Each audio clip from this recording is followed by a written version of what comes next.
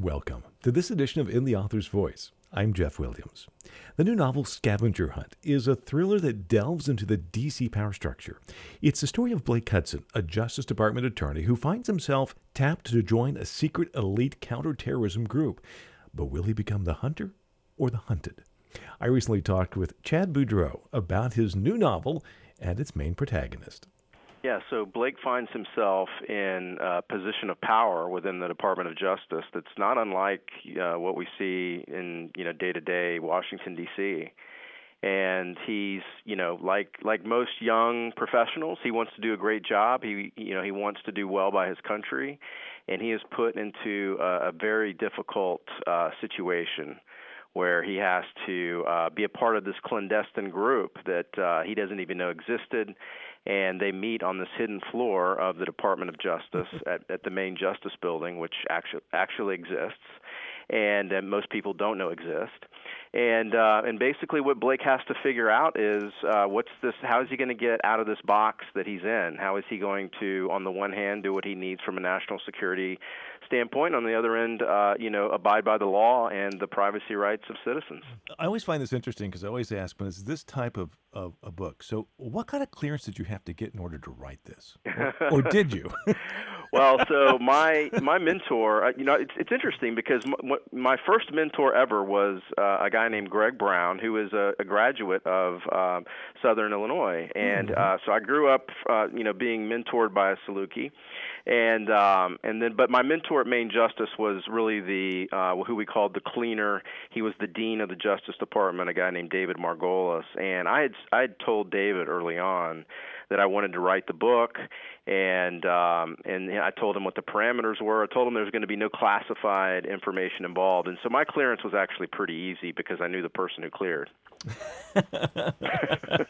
So I was going to say, I mean, obviously for readers that may not be completely familiar with your background, you've been inside the military complex and worked inside that area of our national security complex. In that, so I always wonder when writing then becomes when maybe the avocation becomes more of the vocation. How much of real life are folks going to recognize in this book? Well, I mean, first and foremost, the book is definitely fiction and entertainment, but it's informed by real events. And like you said, I've been a part of the U.S. Department of Justice and inside the Homeland Security space beyond that. But it's what I hope to do with this book is give the reader an amazing story first and foremost, without much of any agenda at all, other than let's entertain. But by the same token, I'm taking you behind the scenes, behind the curtain, if you will, and showing you a little bit about how it works, and actually a lot about how it works. So I think that you have people who are at the top of their industry right now, both in the legal industry, the intelligence industry, that are reading the book. And so I think you'll learn a lot about the story, but particularly if you're not familiar with Washington, D.C., or the intelligence world and the justice world, you'll certainly learn a lot about that as well. So this is, I don't want to give too much away, but they start in this investigation into, and then it kind of sort of turns its table, and those that are investigating sort of, I guess, become more the target of that in investigation in not necessarily nice ways. What was kind of the genesis of this plot? Yeah, so I think you hit on it. The way I describe it is, the hunters become the hunted, and it becomes who is now chasing after Blake Hudson, who was chasing after the bad guys before, and you really have to figure out who the bad guys are. But the genesis is really about, I think, the tension that exists in this world where you are faced with these demands to, let's just say, protect the homeland.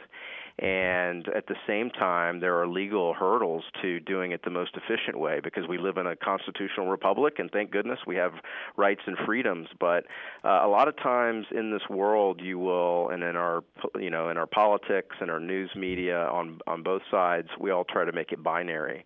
And for the real folks that have to deal with these issues, it's not binary. It's not binary. And so I think what happened in this case was you had somebody who was making hard choices and trying to do the right thing. And when, let's just say, he did or wanted to do the right thing, something happened, and people didn't like what happened, and they were confused about what happened. And then so they seek retribution for that. Would the average reader be surprised by what actually transpires inside rooms like this secret meeting, or is truth stranger than fiction?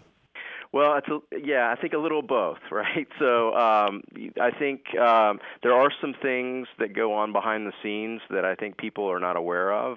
Quite frankly, I think one that would probably surprise most people is bipartisanship in the national security space.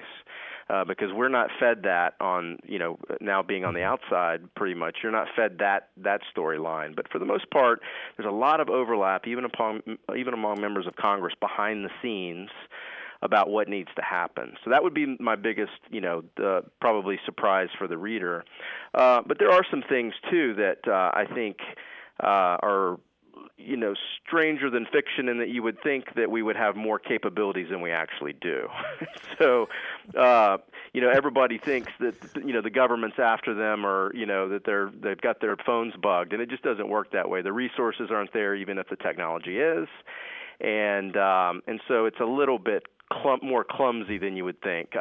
The group that I've put together in my novel is a group that you may or may not find, but it's all the skill sets that would actually be needed to do the operation the correct way.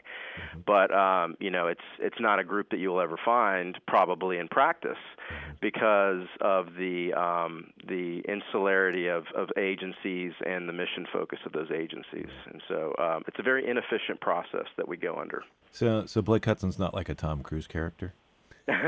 Well, I'll have to let the reader figure that one out. But he's certainly an interesting character, and he's more complicated than I think you would think just by reading the cover, because he is a human being, and he's a little bit naive, like I said. And there's a lot of people that are just like Blake Hudson who find themselves in positions of power at a very, very early age, and it's interesting to see how they respond to pressure and to adversity. So what do you think is the biggest thing that he has to learn about himself as he untangles this mystery? Yeah, he has to understand to himself, how pure is he going to be, right? Because he comes into a situation, again, probably with starry eyes, and just is amazed at having this position of power, working directly for the Attorney General of the United States at a ripe young age. And he's learning that there is a world where a bomb can go off at any time, and he is the one put in the middle of that. And so they bring him in to this clandestine group, ostensibly for legal advice, but it's really for legal cover. And so he has to ask himself, and he does, am I going to be willing to stretch the law a little bit here to save lives? And I think that's the coming of age part of it.